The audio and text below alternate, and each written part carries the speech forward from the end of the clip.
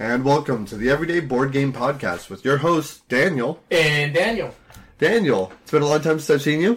Yeah, I know. It's been ages. At least like 2 or 3 minutes. Yeah, so we're filming this off of back-to-back episodes. We're catching up. A catch-up-a-loser. Which is interesting because this episode's going to air before the other episode we just recorded. Which is correct. So, by all means, listen to next week's episode, which was a previously recorded episode, me talking about the Gamma Trade Show. But with that being said, I want to jump right into it. We have a fun episode ahead of us. Our first top 8 debate of the newest season. Mm-hmm. This is our top 8 debate. We found a really weird thing that we're going to be talking about today. It's not that weird, but it was interesting that it almost works with other stuff. Right, yeah. This is pattern building as a mechanism that we're going to be debating today.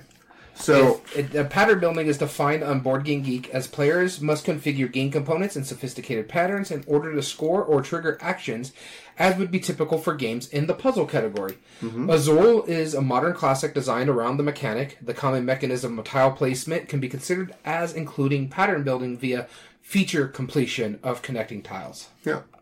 So you will see some tile placement. You'll see a few others. On my honorable mentions, I only have a few, but I feel like they really embrace the idea of specifically pattern building. I just kind of went with the favorites that I saw that wasn't in our top 8 debate, because I'm like, I like that game, I like that game, and I like that game. This tends to be on brand with us. Yeah.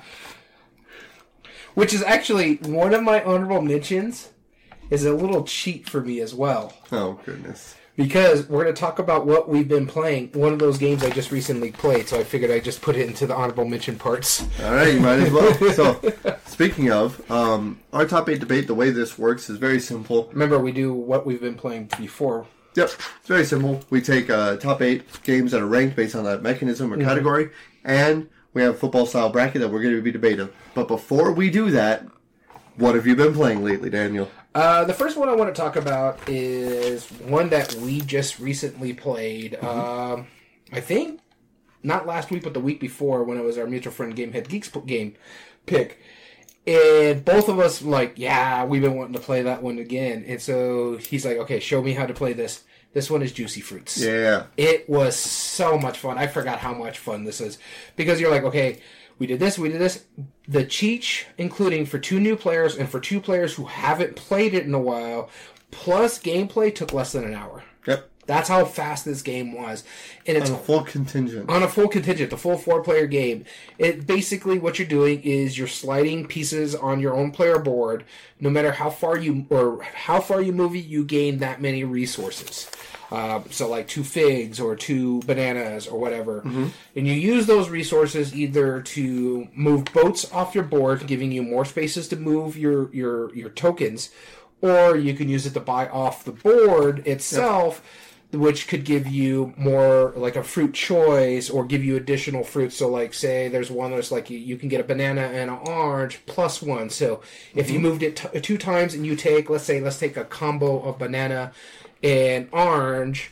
So those are the 2 I'm taking, but you can also get in, because it has a plus 1, get an additional fruit off of that. So I take 2 oranges and 1 banana and use those to buy me something else that's going to give me bonus and other stuff.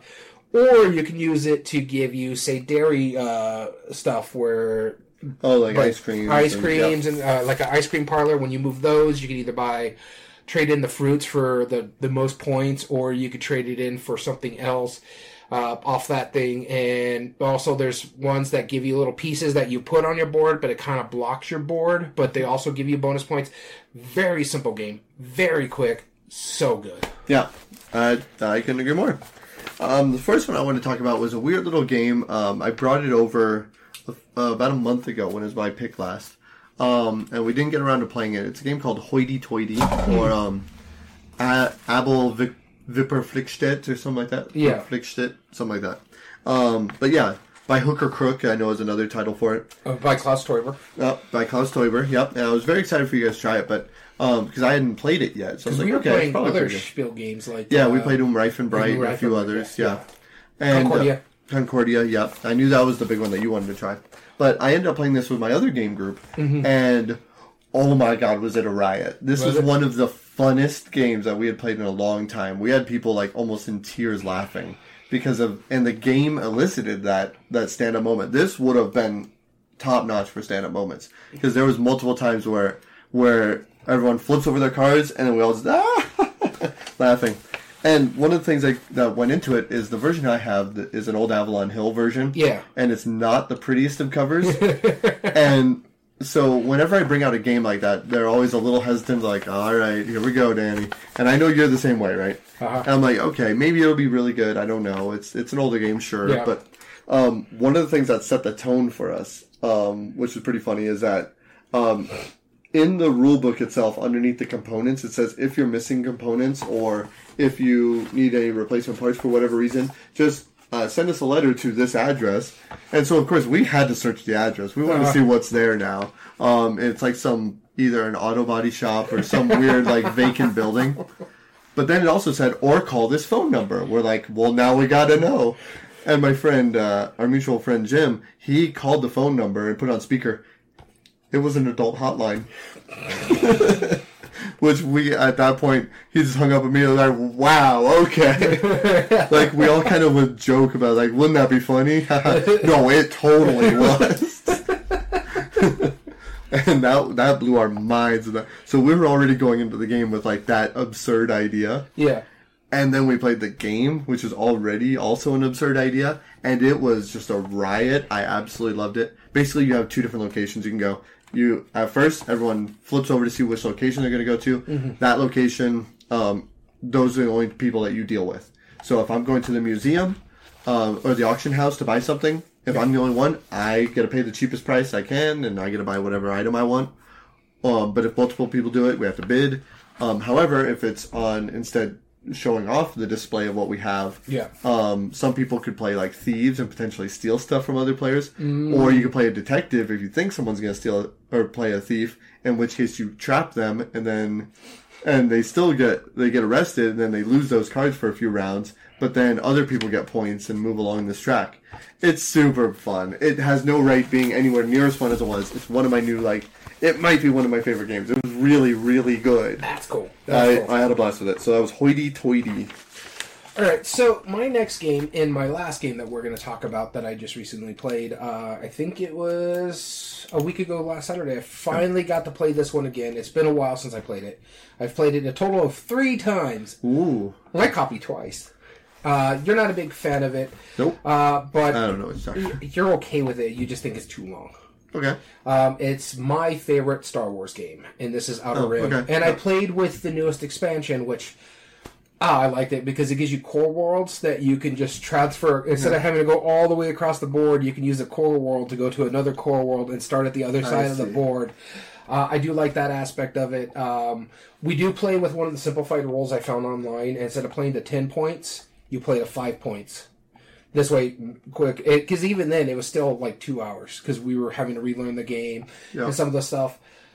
What's interesting is my character starts automatically with 2 points, so to give myself a handicap, since I'm more familiar with this game than the rest of the group, I made it where I have to get up to 7 points, basically the same amount of points everybody else has to get, 5 points. Because my character came with the 2 points. Even though I didn't realize after I made that rule that my character already handicaps you. Oh. Because I played Cad Bane, and what happens is if you get more than 1 fame point, you don't take that second fame point. You only get cash for it.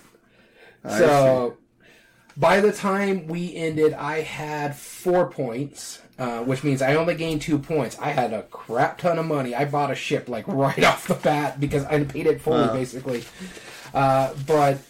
And then I had bad luck on dice rolls because one of my things is that what I had to do for my personal goal is I had to beat someone who rolled 6 dice, whether it's another combat with another player or with one of the cards, and I got my butt handed to me. I think it was a total of 5 to 2 on the dice rolls, which made my guy fail, and I lost like $3,000. It hurt. Ooh, you put the fight with somebody wrong. I believe my friend Maria won it by finishing a job, which got her 2 points, would hit her at the 5. But because what happened is she went after a bounty. Well, it was easy enough for her to go after the bounty because that bounty was on her damn ship. Yeah. So she took him out, turned him in, got 2 points off of it because of one of her abilities. I was like, oh, that's fine. I still love the game. It was very fun. For such a small board, in a sense, this thing is still a table eater because you have all these cards. You have like 6 different decks that you're shopping through, or where the bounties are. It's still a massive, and plus your player board, your ship board, all this stuff where you're tucking your cards. But it's still fun. I enjoyed the mess out of it. Nice. All right, the last game I wanted to talk about real quick. Speaking of Star Wars, I played Star Wars: The Deck Building Game. I knew you were going to talk about this one. Did I tell you that I played it? Yeah, and Dom told me, and he said that you actually really, really enjoyed it more than really you thought you were going to. It was solid. It was really good. You know what my one problem with this game is? What? It's 2-player only. A 2-player game... That's the best. No. A 2-player game, especially Deck Builder, will not get played in my house. Well, which is a shame, yes.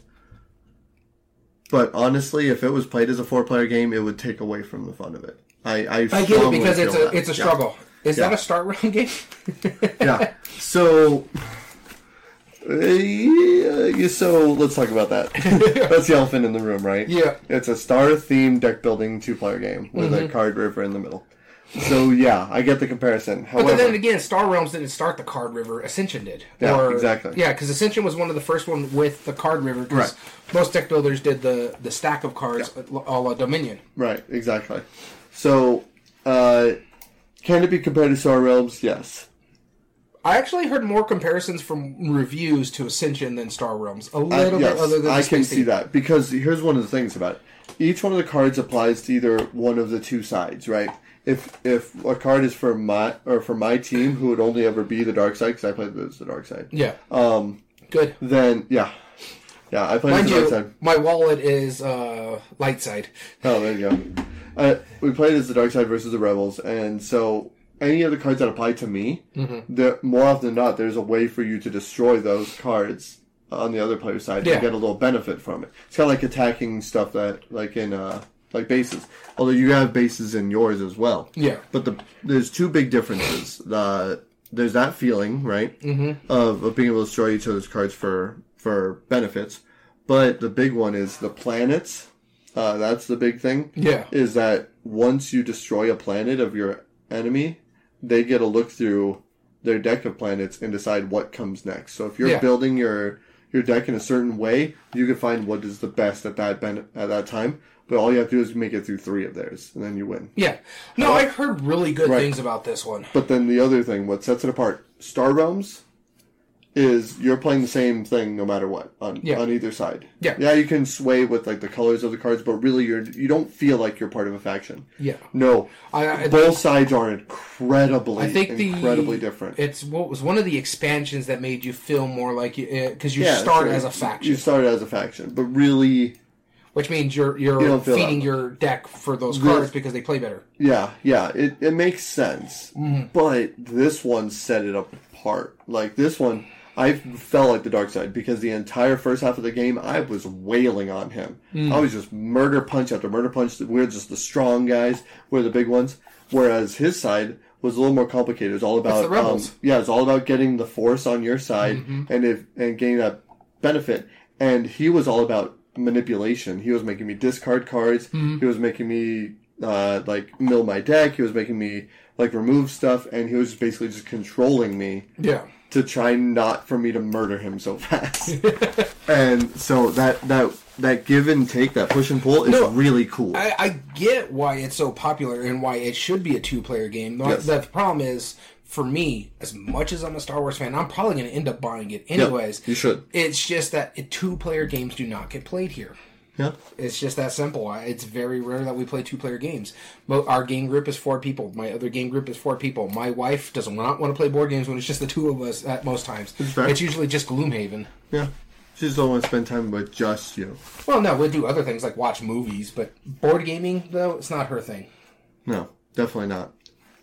Right. But yeah, no, I think you would like the mess out of it. I'm probably going to buy it. I know I would like the mess out of it.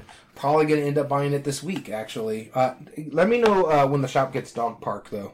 I do want to buy that one. We'll do. All right, let's go into the actual debate itself. There's some honorable mentions that we'll be bringing up here in a minute. Our category this week is pattern building, which you brought up the definition earlier. the way this works is quite simple. We have the top 8 highest ranked games in this category from BoardGameGeek.com. That we both played. That we have both played. If either one of us or neither of us have played it is exempt from this debate, just because we want to give it a good mind you, we can benefit. talk about it in honorable mentions. That's right, exactly. So we have 5 different criteria that we're going to be ranking it on. The first one is ease of play, which is how easy it is, or how simple and familiar the mechanisms are. The likelihood of getting it to the table, whether it is mechanism or the theme, and there's a knock to it, is how prone to analysis paralysis it is, which that term is simply if you're given too many options and you freeze up trying to plan it up, slowing the game down, that makes it unbearable for others and less easy to play. The next one we have here is replay value. This mentions about the length of time and scaling well. Is a 2-player game going to be equivalent to a 4-player game? How much extra time are you adding when you add different players? Minimum number of plays for the full experience. This could be many things. If you're playing a campaign game, how many games do you go through? So on average, you can play up to, like, say, I think it's 24 total games in something like Pandemic Legacy Season 1. You don't necessarily have to play 12, minimum 12, maximum 24. So it's telling you how you're going to get that full experience, as well as the expandability. What we mean by this is already existing expansions, up to one possible future expansion, because we're assuming a volume 1 is meaning there's going to be a volume 2, or expansions that have been confirmed by the designer or publisher. Our big one here was we talk about Wingspan. We know for a fact that they're going for an expansion for every continent. Yep. And a blister pack for Antarctica. Probably. All right. The next one is meaningful choice. How well does your strategy have an impact on other players? We were talking about that multiplayer solitaire. Yeah. That doesn't really affect other players, so it's hard to have a meaningful choice other than just like, oh, how can I do good for me? Yeah. Depth of strategy, tactics, or skills. This is a new one for us that we modified just recently, because we found that a lot of games that are more tactics based were getting underhanded. Because it's a hard comparison to a strategy game versus a tactics game, but both of them are very meaningful choice. Yeah. And we also include skills, and so this includes dexterity. If we consider meaningful choice as being able to gain the mental skills versus the dexterous skills in order to be able to play something skillfully. Yeah. So if there's a game that really pertains to like good dexterity, then that is just as depthful as... Pitch Car. Yeah, Pitch Car. That's just as meaningful as a game of heavy strategy. Well.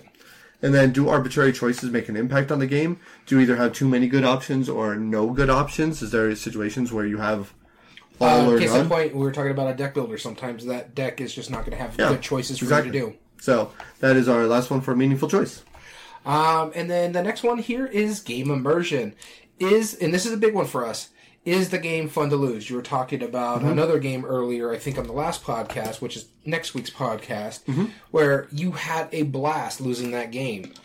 Because if you're losing a game and you know you're out, I still had fun. Yeah, you're not going to have a good time sometimes if you're really, really out of the game. Player interaction. This includes table talk, role playing, having a good time out there. You're trash talking, or you're getting into the character you're playing as. That's what we mean by that. And memorable moments. We mentioned it earlier with Hoity Toity, that stand-up moments, or just the rolling laughter at the table. That is our criteria for game immersion. And then lastly, the final criteria is art and production. First off, we rank it based on the art. Some art is objectively better, some is subjectively. We'll debate that. It doesn't work well for the game, too. Yeah, it doesn't work well for the game. The pieces and components, obviously, the game should stand on itself, but having a really nice production on top of that is also a good benefit. And the graphic design. Make it colorblind friendly. That's the big thing. And going back to the pieces and components, some games will have minis, some games will have acrylic standees, and some games will have meeples. Which one of those are better quality, in our opinion, for them to win the art and production? Because a meeple game can beat a mini game if the mini, or our case in point, one of our favorites, the ones that we talk about, is Arkham Horror. What is it called? The Mansion one. I can't remember the name of it. Mansions of Madness. Yes. Those minis are annoying because you have to put them on the stand that you can't really see anything. And mind you, you don't really need the little token icons in there because the app drives it. That's right. It's like so something like Carcassonne, which is basic minis or meeples, would beat that game. Yes, it would. And then graphic design. I joke about that, but if your text is like really small on the and it's not just that, or is your cards graph- heavy on text, right? Is or some super icon heavy where it's like you need a whole. You need a whole like a large sheet just an icon reference, yeah. And when it's all said and done, and we can't come into a consensus based off those 5 criteria, this is the most important thing out here. We post a poll on the Board Game Revolution on Facebook for you to get involved to tell us which one are your favorite out of these games, because the tiebreaker is the fan vote. That's right. So, right before we get into this, we have some honorable mentions. Let's see who begins. I'll start. My first honorable mention for pattern building. These were games that didn't hit our top 8, which we'll talk about here in a minute. But I just thought they were worth bringing up. Shifting Stones by Gamewright. I had an idea. Just top of my mind, because you're going to start, I'm going to do one, and then we're going to read one off the fans' honorable mention. Okay, sounds good. So, Shifting Stones, that was a big one for me. I absolutely love this game. And it's very, very pattern-oriented, because you have to discard your cards to get them into the right pattern and have the right orientation on the tiles. Once you get that, then you can potentially score them. The ones that are harder to complete are the ones that are worth the most points. Most points wins. The game production is really nice. The game itself is very simple, but everyone loves that little slidey puzzle mechanism of it, of just swapping tiles, flipping them around, getting them in the right spot. It is the most simple, elegant version of that. Knizia one?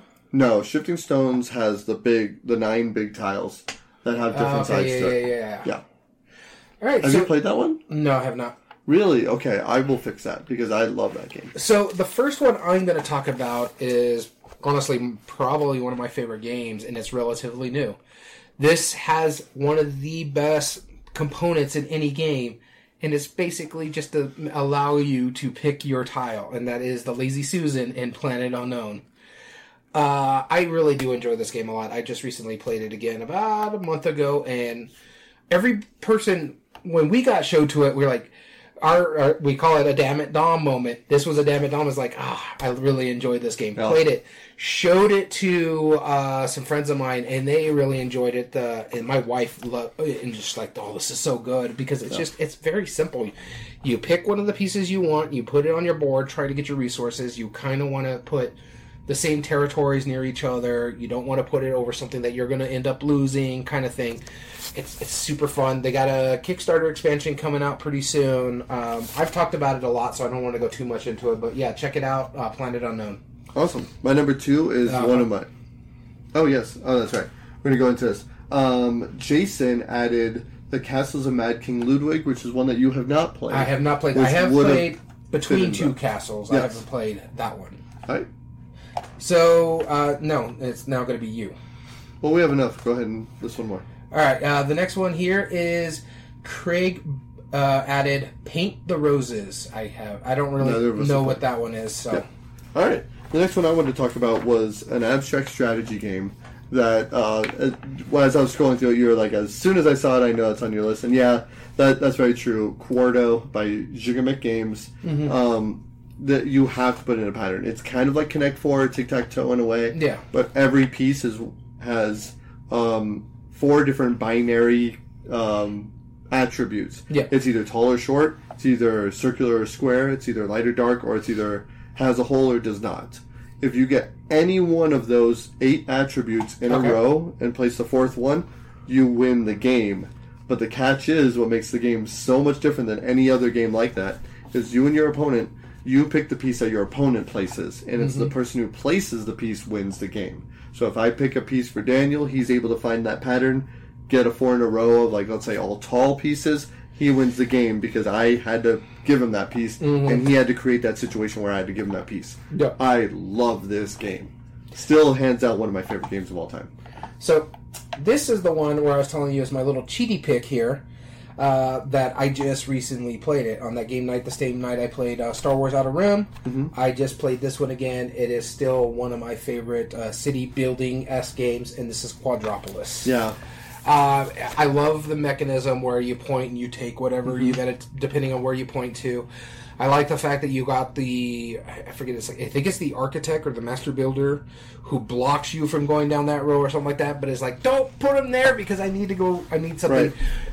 Because I need to get my my harbor 4 in a line, but the only one I can go to is the 4-4 spot. So I love the fact that the number you use, how you got to place it on your board. So if I did a 2, I could either put it in the 2 column or the 2 row, but I can only put it there. I really did enjoy this game a lot. Showed it to my wife and our mutual friends for the first time, and they enjoyed it. They thought it was really smart. And I get what you say. I know you're not a huge fan of Meadow. And Quadropolis does that mechanism so much better. I agree with you totally on that. It's because it's so simple. It's just like boom, boom. You take your piece, you put it in there, and if you can't place your piece, you just discard it, and you get no reward because you didn't play efficiently. Yep, it's on you, not us. So friend of the podcast, Peter, he put an Ecosystem. I'm going to go ahead and list his next one. He also put Calico. Yeah, I have not played either one of those. Yeah, Ecosystem, I have not. I have played Calico. Okay. It is not a Calico that's on the cover of that box. Just saying. It is an orange tabby. It is an orange tabby. Just saying. All right, your turn. All right. Didn't you want this one?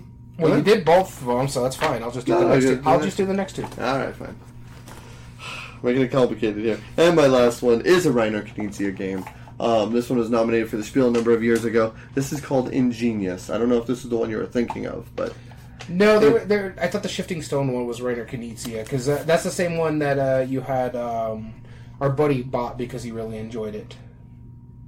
Maybe. Because I think you showed it to our Gamehead Geek, and he ended up buying it. Oh, yeah, I'm pretty sure that was the same game. It's not a Knizia, though. Ingenious is a really cool game. You have a big hex board full of a bunch of hexagonal spaces, and you have basically dominoes of different colors. There's 6 different symbols. That's fine. There's 6 different symbols in this, and your dominoes are made up of 2 of those symbols, but they're hex dominoes, so they're kind of weird shaped. Well, the way it works is once you place it down on the board, you're trying to group the correct colors near the correct spaces, because in all 5 directions from each of the halves of your domino, you're going to count in a straight line how many more of that color there are, and that's how many points of that color you score. So, for example, if I put down an orange and a purple tile, my orange is first going to look in all 5 directions, and as long as it can make an unbroken path of other orange ones, that's how many orange points I'm going to get. And then on top of that, then I do the same with the purple. So you're trying to score points efficiently, but as you build the board, you're giving more and more opportunities for the other players to score more efficiently as well. What makes it so cool is the fact that your final score is whichever category you've scored the least in. So if you ignore one of those, you're going to have a very low score. But if you ever max out something and get all 18 points of a certain color, you suddenly shout Ingenious and you get to take another turn. So that's your little bonus for going max, but then you can no longer score that color anymore. So your tiles are kind of pointless.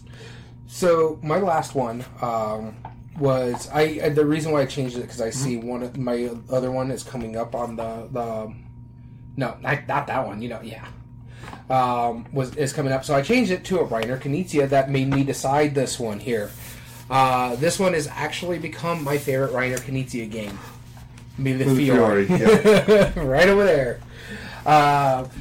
It's interesting. It's a lot like you were saying with Ingenious, where you're doing like different areas, the oranges, the purples, and the thing is where you're building patterns in a sense in one area because you got to score that by comboing all your stuff and capturing basically like a center point. Every time you get a different thing captured, you get a bonus point and stuff like that.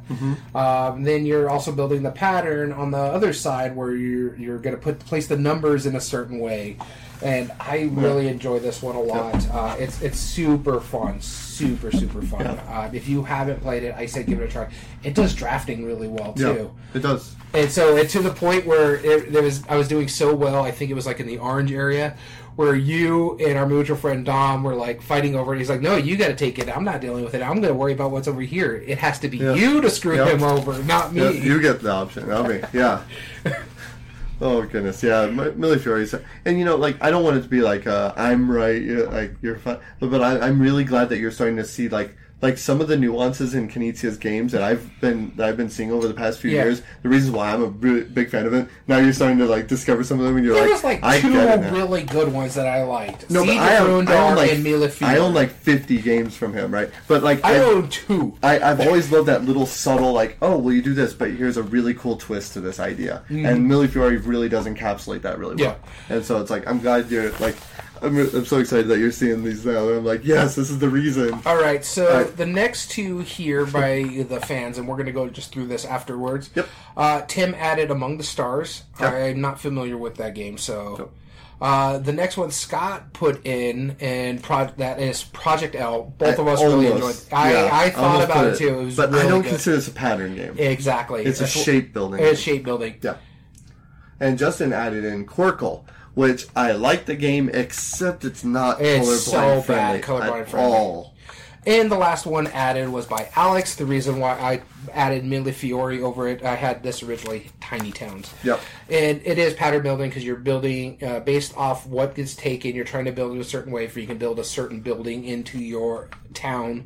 I really do enjoy it. I never bought it myself until recently when it was on sale because everybody had it. You have it. Our friend Dom has it. I believe Gamehead Geek has it. I'm like, I don't really need it. But when it's $10, I'm going to buy it. Like, I need it now. Times have changed. You want to get into comments real quick? That's right. Let's talk about some of the comments. Jason specifically said, Mad King Ludwig for sure.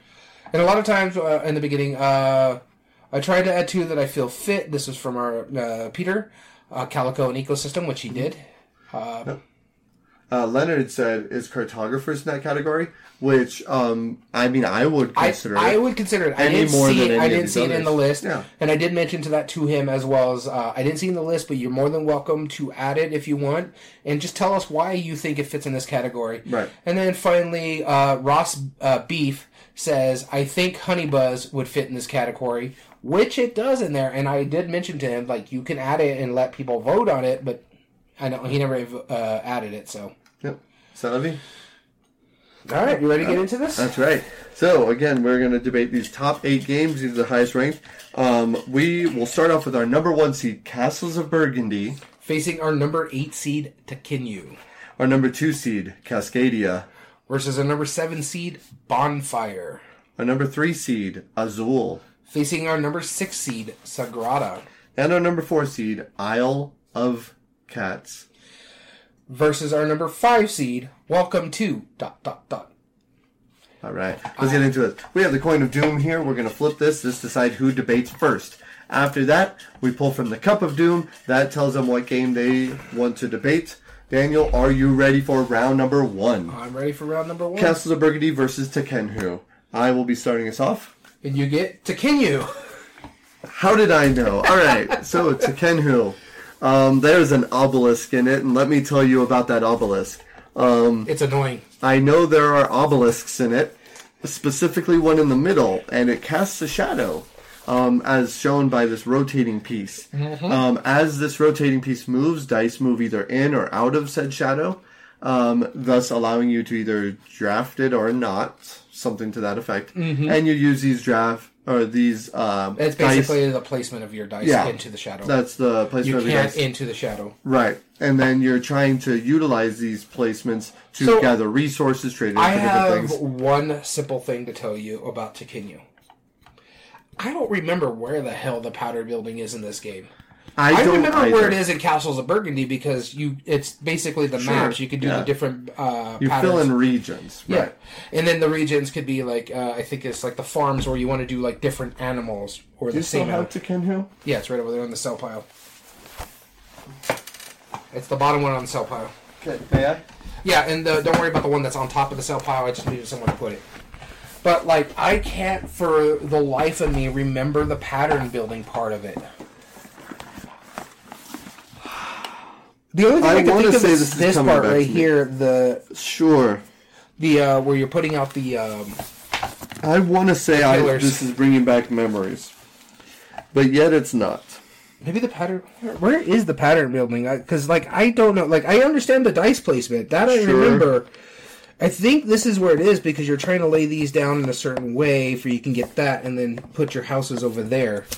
You know, I'll just be honest. One of my biggest arguments against this game is that central mechanism that the game is based off of moving stuff in and out of the shadow of what you can and can't do. Yeah. I remember there was a lot of shifting after you'd rotate the obelisk, and then you would shift things in and out of what you could place it. I hated that. I mean, I'll be honest. That was just obnoxious. For me, this is the weakest game on the list because, again, I don't remember the pattern building in this one, and we're arguing pattern building. Right. Now, if we were arguing something like that big one of his, the one with the pyramid in the middle. Teotihuacan. Yeah, now that would be worth arguing. Yeah, but this one, I mean, I don't remember enough of this. Now, feel free to call me out on that and say, oh, well, you just don't remember it, therefore you don't remember how good it is or whatever. I don't remember it being good. Because this is the same guy that did Zolkin too, right? Yes. Tuskini? Yeah. So Tuskini and Turtsky. I liked this one to a certain extent. Now, I have two Tuskini games. I have Teotihuacan and I have Zolkin. I'm keeping those two. Tekenyu is the weakest out of the three that I've played, in all honesty. I agree. Especially compared to something like Castles of Burgundy. Mind you, the pattern building's not that great in there. It's slightly in there.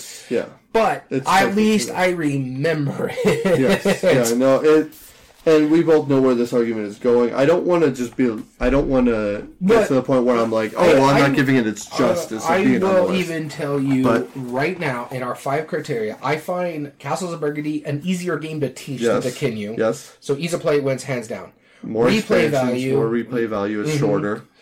The meaningful choice, now that's going to be a little tricky because Tekenyu does have a lot of meaningful choices in it if you know how to play it. And so... But the thing is, there's a lot more arbitrary choices in Tekenyu because there's certain times you can't play certain dice because of how that thing is. And then so, hey, you got these dice there, stuck there. Whereas in Castles of Burgundy, the dice are there, but they're kind of meaningless because you can use workers to move them around. I'll give it that.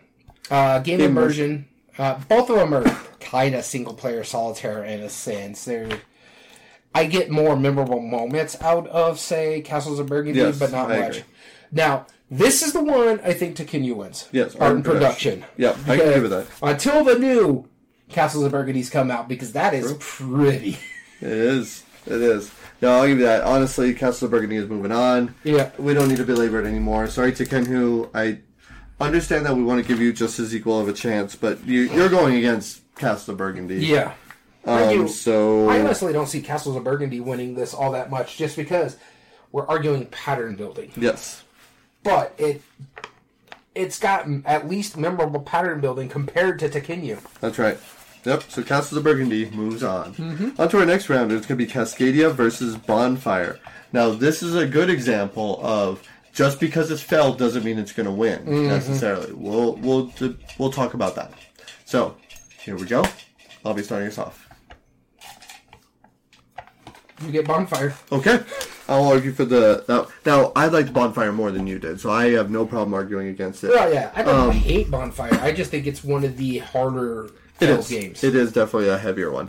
And the way Bonfire works is very simple. You are trying to complete these objectives, these little circular discs that have different ways to score.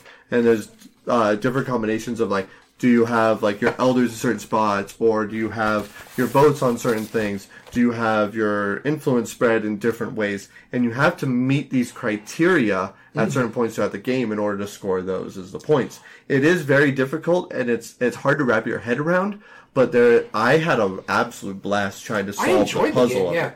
My issue with the pattern building in this game, it's basically the mechanism that moves everything. That's and it's just based on the tiles that you're pulling to place on your player board to move certain actions. Right. See, I like that idea of, like, when you're putting down that triomino, I guess is technically what it is, and you're putting it on your board and causing, like, whichever ones of the same type of action you have connecting, that's how many of those tokens you get. So if you play that little mini game efficiently, you're going to be comboing off a lot of action tiles that you can then use to pull off really good, satisfying moves. And all of Feld's best games give you that little sense of like, oh, I gotta do this, which lets me do this, and then I can do this, which lets me do that. And you feel really clever as you start bouncing and bouncing and bouncing and doing multiple things on a single turn.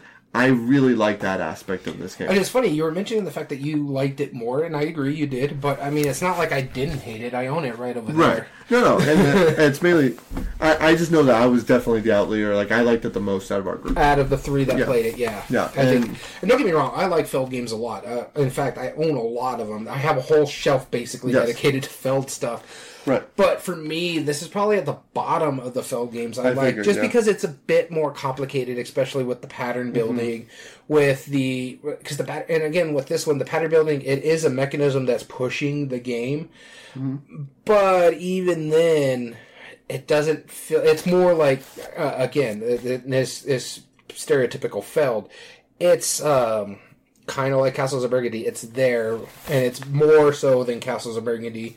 But it's not the most important thing in the game. It's just figuring out what section you really want to master. You could do other stuff, but honestly, you need to master one of the sections best, because if you kind of dabble in everything, you're not going to keep up. Right. Yeah, I don't disagree.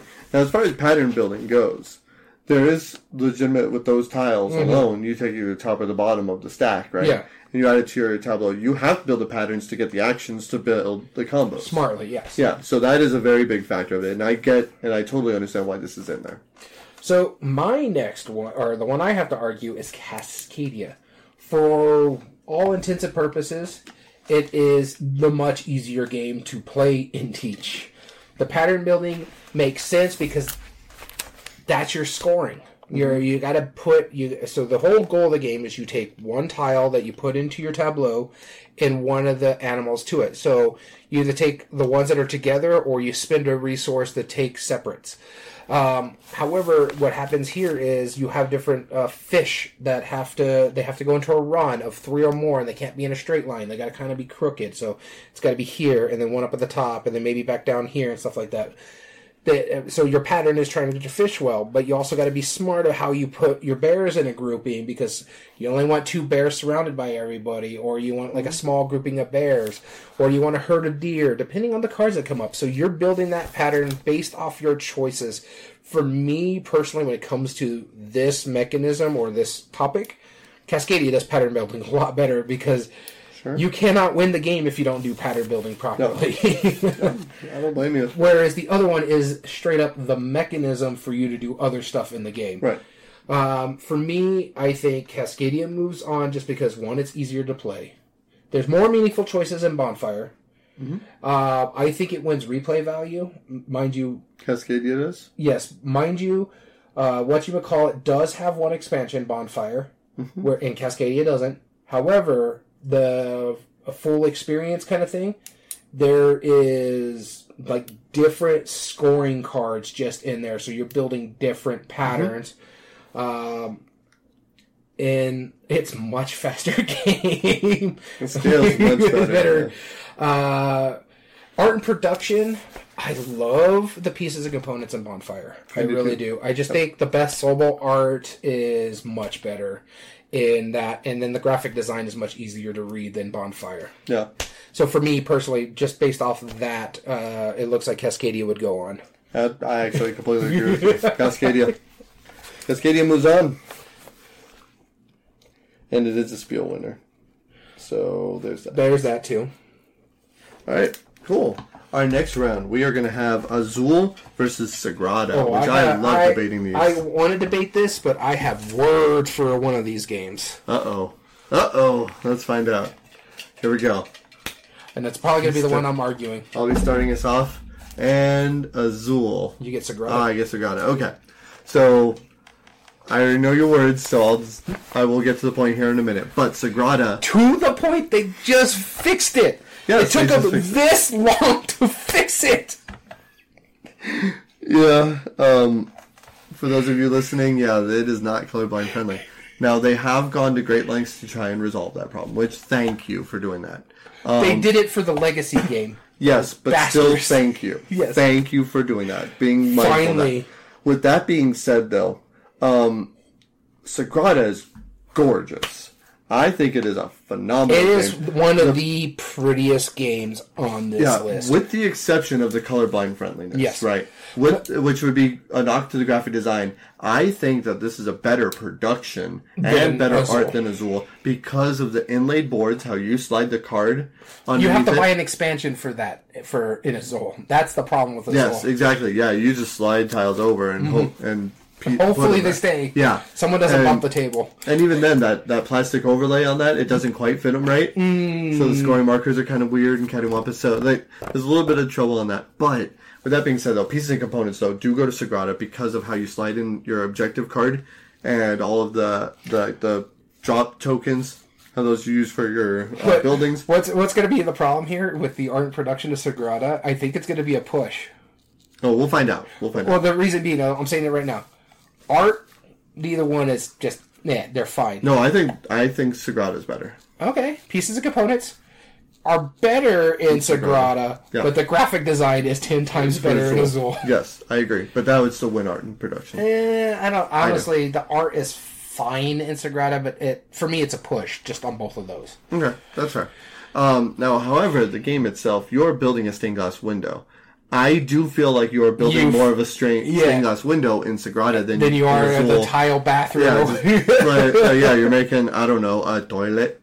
You know, whenever. I mean, and I say that lovingly. I love Azul. I really do. It's one of my Azul is a favorite great games game. of all time. And it's funny. I got to argue Azul. There's one flaw in Azul that my wife notices and won't play it. Once you know the pattern, it doesn't help you very anymore. much. I could not disagree with that anymore.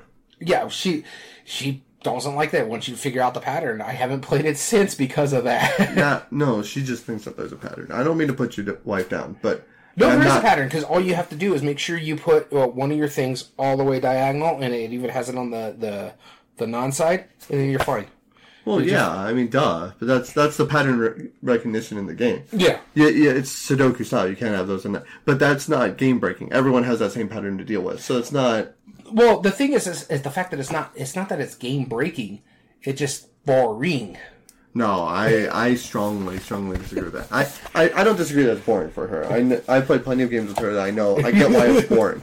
But what I'm saying is, but the though, thing is that My issue with Azul you is make that it sound like she's just like, oh no, this game is functionally broken, and that's why I'm never playing it again. It is not. no, It is but the not thing broken. is, for her, it is because she likes to think of her moves so many steps ahead. Like, honestly, if I taught her chess, she would kick my butt after a while because Sure. she likes to think her moves ahead. Azul, you don't really get too much of an option to think your moves But ahead. you have to reasonably advance your tactics, so and that's. And she like, played that's it where the two drafting or is going. three times, and you could ask our mutual friend Dom on Azul. I know I'm not going to convince her, but what I'm saying though is that the people say Azul is better because of that reason. That drafting versus the snake drafting in Sagrada, that is way more meaningful.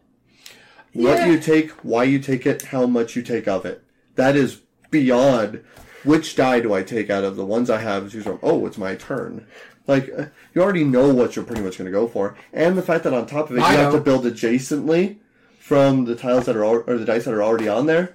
I don't know which one I'm taking because I'm like, I don't know if I need a blue or a purple because I can't tell these colors. Well, no, but you know what I mean, though. Yeah, if you could see them, they would be. No, but that's what I'm saying, though. It's like you're like, all right, well, I got to build Jason. No, I I'm can't just do saying that. I can't do that. I can't do that. that is a Like- flaw for some people, though. You're I'm sure not nearly as much of a flaw as like the colorblind unfriendliness of Sagrada. Sagrada. I'm saying like there's a reason that Azul. I'm went that honestly far. voting with you. I think Yeah. Sagrada is going to move on for the simple fact that No, I'm not saying I'm sure it will. I'm just saying no, that it is. Ease of play is Azul, Azul. Yes. but replay value is Sagrada. Yes. Meaningful choice. Really? Yeah, probably Sagrada. Yeah, I think it's Sagrada just because of the depth of They have the strategy. tools, and they have all those other And then strategies. you're at one point or another forced to take an arbitrary choice in Azul, one way or another. And it yeah, kind of whatever's left. Yeah. Game immersion, honestly, Sagrada's more fun, even though it just annoys the mess out of me. Yeah. Okay. Sagrada moves on. And it's going to go up against, it looks like Castles of Burgundy. That'll be different. Sagrada. All right. And our final one is Isle of Cats versus Welcome to ... Here, I have a problem with... I'll be starting our debate. I have a problem with one of these games, and it depends on who gets what. On why it's in the... Yeah. Okay. You probably know which one it is. You started this? Mm-hmm. You get Isle of Cats. Of course I do. That's the problem I have with it. No, honestly, like... That's right. The one I have a problem with is the one I have to argue. A lot of people who like cats like Isle of Cats. Honestly, out of the two, I like Welcome to more, but... I do too. I just think Isle of But I will give it its fair bet. It is a fairly meaningful like tile drafting game. Mm-hmm. The ones that you pick do matter. Where you put them, having the different colored cats next to each other, adjacent on your boat. Making sure you cover as much space of the boat as you can. Thematically, there is a premise to it. Like, you're trying to save all these cats, and cats are basically water, therefore they're weird shaped. Mm-hmm. I get that. I guess. Yeah. I guess. Now, going into, like, game immersion, could this game be just as good without cats? Absolutely. Probably more so. Yeah, honestly, like it's like medieval weaponry. Cool. Already, if they're weird shaped weapons, problem solved, right? It has one of my biggest knocks that I have for. I do have a problem games. with it though in the graphic design. Even though they made different colored cats, and some of them are hard to see, and they made like the tails a little different. They kind of made it hard to tell which one is which based on the perspective. That's true. Yeah. Yeah, they didn't quite work that out. Okay, which tail is this one? No. Is this the club or is this the spiky one? I don't... Yeah, exactly. There was a bit of problems. Now, with that being said, we love Frank West. Mm-hmm. We had a chance to meet him. He's a great guy. Awesome dude. I'm really glad for all the success that he's getting. I really am. I genuinely mean that. Mm-hmm. I just don't like cat games, and this wasn't one that convinced me. I agree with you, but my problem with... it's funny, we're arguing on the opposite end on here. I know. The only thing with Welcome to, I prefer Welcome to over Isle of Cats. I think Welcome to is a much better game. Yeah. The pattern building in this one is basically you're just making sure the numbers are correct in the houses. There's really... Which is a pattern. In a sense, yeah, but it makes more sense in Isle of Cats because you got to figure out how to fit this cross cat over here next to this weirdly odd-shaped 5-piece cat over here, and then you got to make sure okay, I got that. So now I got to do this and this to get this little puzzle piece to put there. See, I go with the term pattern as in a sequence. Like, I know it's not technically the same thing, but a pattern in my mind from a math standpoint, that I always think of the term sequence. Agree with you. So, like, a Connect 4 game, I don't think is a pattern game. You're putting the same thing in an order. That's not a pattern. Players must configure game components in sophisticated patterns in order to score or trigger actions. And grouping it, I don't consider sophisticated patterns. Whereas Welcome to, like, consecutive... That's way more of a pattern than, group them together. Yeah, no, I don't get me wrong. It's just that for me, it doesn't feel as strong as, say, something like Isle of Cats. Sure. Because you do want to kind of put a certain group together, right. But their pieces aren't really going to fit together properly in there. So you got to figure out the way to do it. This way you can have your big grouping for your point total. Sure. But you also want to do it as efficiently as possible to make sure you don't have any negative points in the game. Where Welcome to, yeah, it's fine, but you're only playing here, or here, and you're just based on the numbers that are coming up. Right. And don't get me wrong, like I said, I prefer Welcome to over Isle of Cats. Right. And it's just, it feels to me it's not as strong when it comes to the pattern building, but we're just not arguing that point. We're arguing our criteria. Right. Welcome to... ease of play. Much easier. Much easier. Replay value, Welcome to. 2, yeah, because I have everything over there. Meaningful choice, Isle of Cats. I'll give you, yep. Art and production, Isle of Cats. And game immersion, Isle of Cats. So, Isle of Cats moves on. Ooh, it's got a hard one to go up against, though. Yep. And now, it's downfall. No. Alright, so, that was Isle of Cats now going against Sagrada, Cascadia versus... I'm sorry, Castle Burgundy versus Sagrada, Cascadia versus Isle of Cats. Whoa. Before we do that, let's talk first... Were you about to dunk it into your coffee? It's water now, but yes. That's a new cup of doom. Right. Tell us about those games that were just eliminated, and how much did the fans like those? All How right, much the they first probably one disagree. that was eliminated was Tekhenu. Tekhenu had 3% of the vote. The next one was Bonfire, which had 2% of the vote. Next up was Azul, which was our 3 seed. This is the highest seed that was eliminated this round. Where is it? Right there. It had 17% of the vote. And finally, the last one that got eliminated was Welcome to, and it had 7% of the vote. All right. Off to the semifinals. Let's go into this. Let's start off with Castles of Burgundy versus Sagrada. You'll be starting us off. Sagrada. My job is easy.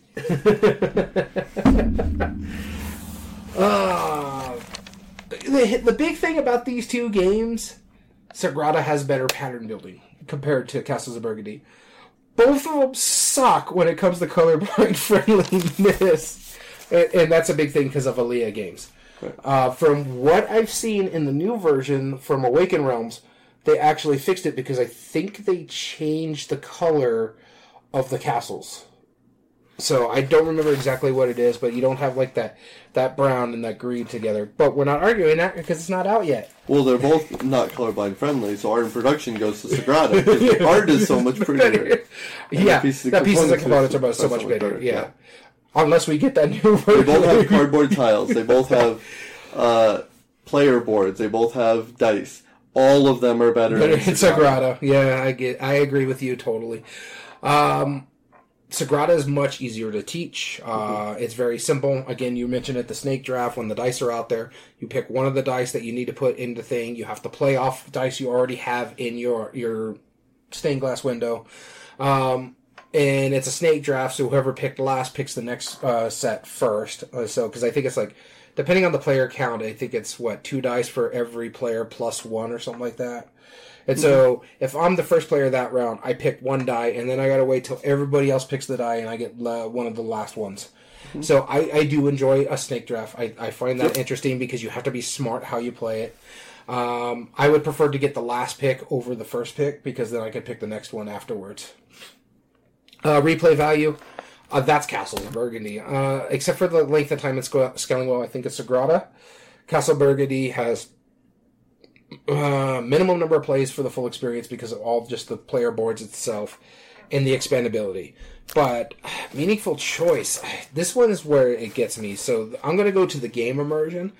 I honestly think Sagrada wins game immersion because as much as I like Castles of Burgundy, it is fun to lose an extent, but there's no player interaction really in that game at all. Very little. And there's good moments in Castles of Burgundy, but there's nothing that stands out. Every game I've played of it, I don't remember it other than maybe who won or what happened. Not as much as like, why did you take that die from me? Why did you do this? Oh, I thought this was a blue die. Oh, my bad. Like, or when you finally realize in the Sagrada tile, you're like, wow, I really hosed that spot. I need some tools to help fix this. So for me, I honestly think Sagrada is, for this category, moving on. I personally prefer Castles of Burgundy. Right. I like Sagradas not as much, but my wife was benevolent to it. I enjoyed what it was doing. I just got frustrated with the game. I just like Castles of Burgundy more, but I think Sagrada should move on. All right. My argument is for Castles of Burgundy. This is our debate. This is our rules. Let's just put on Castles of Burgundy. No, I'm just kidding. Taking bias out of it, you're right. I mean, meaningful choice, though, and replay value actually goes to Castles of Burgundy both. Significantly. And that's because... the meaningful choice is obvious. Like, there is no bad rolls in that. In that game. It's just how you might just get the worst. Yeah. Options. Or depending on where you're picking, you don't really have a choice too much. Yeah. If all the same color dice and all the same number gets rolled, well, then that's a thing that could theoretically happen. It's unlikely, sure, but it could happen. Where it could happen in Castles of Burgundy, but hey, you got the workers to flip your 6 to a 1. Yep, exactly. Because that's how math works. Replay value, they have a number of different board expansions, different tile expansions, replay value, and minimum number of plays because of all that variability and the different setup and all of the different combinations. like, yes, Sagrada does have the different tiles, but really that just means when you draft what when. Yeah. I wouldn't say that's modular as far as gameplay. Whereas in Castles of Burgundy is very modular. Very modular, yes. And then length of time, I agree. Scaling well, it's better in Sagrada, but that replay value and meaningful choice, I still think go to Castle of Burgundy. Ease of play, yes, goes to Sagrada, and so does Art and Production. However, memorable moments. Losing in Sagrada, I don't feel is that great. Like, I mean, because then you could, like, put it down to the fact that it's like, oh, I just lost because I got hosed on the dice. Mm-hmm. And that's something that's out of your control, and honestly, that's a bummer when that happens. Yeah. There is none of that argument in Castles of Burgundy. You can make that argument, but really you just... Well, no, I agree with you on that part. I'm saying the other two parts, Phil, is Sagrada. For for player interaction, do I feel like building a domain or dominion in Castle of Burgundy, or do I feel like I'm building a stained glass window? I feel like I'm building a stained glass window. I do too, because the pieces alone. Yeah. How pretty it looks. Now, memorable moments. Which one has that stand-up moment? I don't think either do. I think Sagrada has it more than Castles of Burgundy, just for the simple fact that if you get that right dice and you're able to place it in that right moment, then yeah, you have like, yes, you didn't take it from me. Yes, but then in Castles of Burgundy, the combos on Castles of Burgundy is where that's satisfying. I will put down a castle, which will let me get this tile, which will let me also do this extra scoring option, which will let me score this tile. Boom, boom, boom, boom. Honestly, now on first turn. My problem with that is it's not even the best stuff on Feld game that does that combo stuff. Like Castles of Tuscany's make you feel better doing that. Yeah. And so my thing is, I really just never, like I said, me personally, have had a memorable. I love the game. I have a great time playing the game. I could tell you off the top of my head what was my favorite combo in that entire game, and that was getting enough builders for my next dice to flip it for me to set up my ship, which allowed me to go first on the next turn. Yeah. That was probably the first time I ever played Castles of Burgundy. I don't know. I've had some very meaningful combos. Now, mind you, I haven't played it with any of the expansions, so it might be different. The only expansions really I did. The only other thing I like about Castles of Burgundy is the expansions where I can make it harder for me and easier for new players by playing, like, say, a harder map compared to basic maps for new players. Yeah. I don't know. I feel like memorable moments have to be celebratory, and I feel like there's too many times where you play Sagrada and you go, wow, I backed into a corner. I have had more memorable moments at Sagrada than I had in Castles of Burgundy, but a lot of them are not really that good memorable moments. Just because of the color blindness. I'll take this purple. No, you won't. That's a blue. No! So it looks like we each got 2. We're calling game immersion a push. Alright, let's do it. So, Castles of Burgundy is moving on. Alright. Sorry, Sagrada. Alright, our next round is Cascadia versus Isle of Cats. Do you like how I've been emphasizing it every time I'm saying it? Yeah, don't need those 2 anymore. I want this one to stay there. All right. I know you're doing that on purpose because you don't want people to think you love cats. And you'll be starting us off. And Illumina says Sagrada is hit or miss for him. I mean, Sagrada is hit or miss for me too, and so is Castles of Burgundy. Right. I just think the meaningful choices for me is better in Castles of Burgundy. That's why I like it more. Because if I play badly, that's my fault. Yes, I agree. All right, so who's going first? If I play badly, it's your fault. Who's going first? That'll be you. I get Isle of Cats. I don't know how I'm going to argue this one, because in all honesty... Well, break down each of the categories. Going out of my bias, before I take my bias out, Cascadia is a much better game, in all honesty.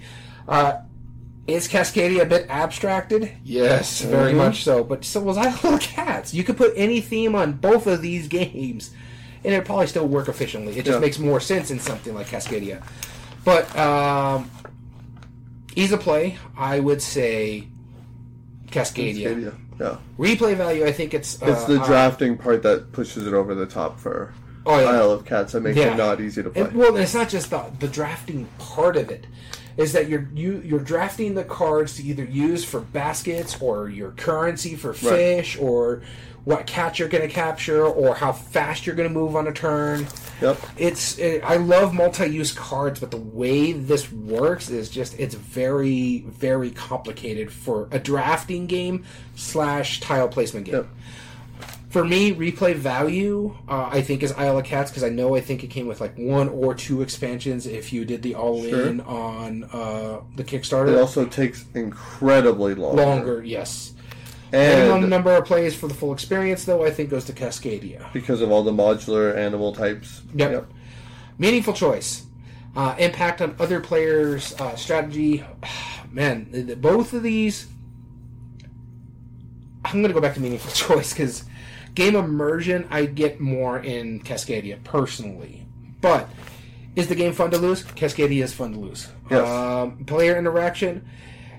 there's equal amount of interaction with both of those. I just don't feel like I'm playing as a ship's captain to save all these cats. Both of them, yeah. You're not role-playing on either of them, realistically. And the only table talk, really, is if someone takes something that you want. Mind you, I've had more shit-talking in Cascadia than I have had in Isle of Cats. Mind you, I've only played it once. Mm-hmm. So, and I've played Cascadia with 2 different game groups. And memorable moments. Both of them are kind of meh on the memorable moments. More so in Cascadia, but... And it's more just like...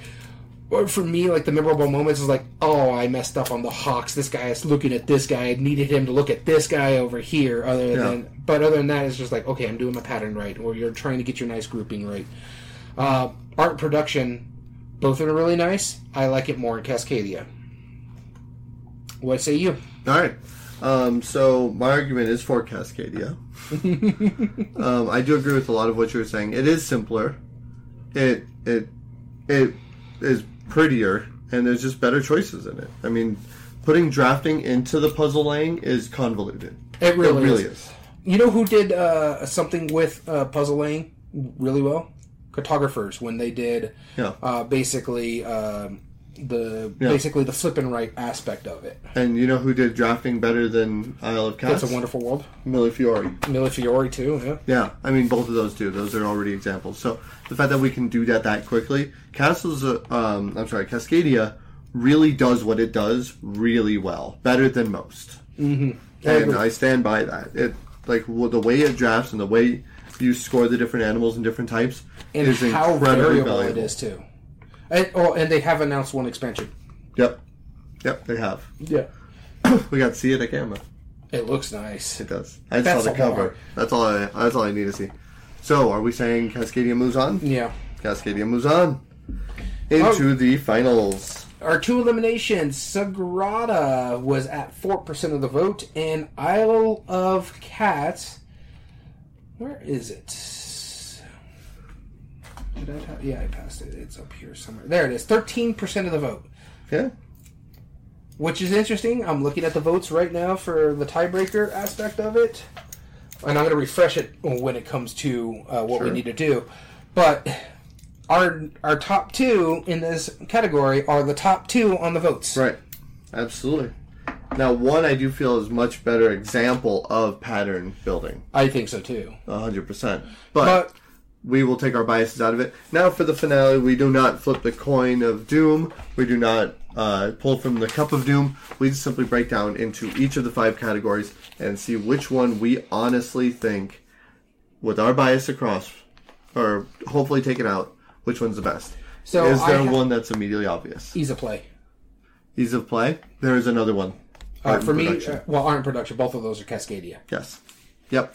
I completely agree. So Cascadia starts out with 2 points. Now, as far as replay value goes... I have another one that goes... Meaningful choice? Mm-hmm. Yes. Castles of Burgundy? Castles of Burgundy. I agree.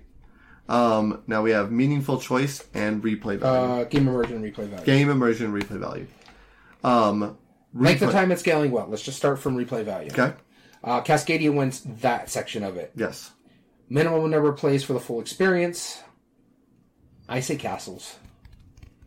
That's tough with how modular those cards are. Yeah, but the fact of all the player boards make it much more modular. True. Yeah, they're all very different. Okay. And the expandability goes to, for me, Castles of Burgundy, because there's only one that we know of. Okay. Sounds good. Replay value, Castles of Burgundy. So 2-2, going into game immersion between, I never thought I'd say that, Castles of Burgundy and Cascadia. Which one is fun to lose? They're both fun to lose. They're actually really spectacular losing. Because, again, in both of these games are more multiplayer solitaire.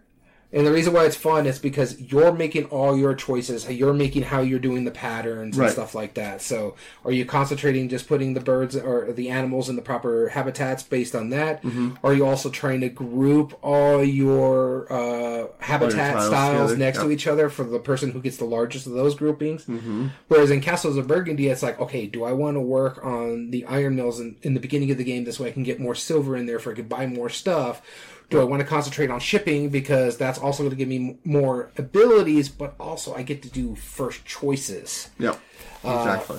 So there is a lot of fun in those games because it allows you to think properly. I hate to do this, but if this ends up being a push, I think we should revert that category, because they're both fun to lose, to which one matches what we're debating on. We can. And that would be which one is pattern building, and that is just Cascadia. It's Cascadia. Hands down. Yeah. So let's keep that as an asterisk. Okay.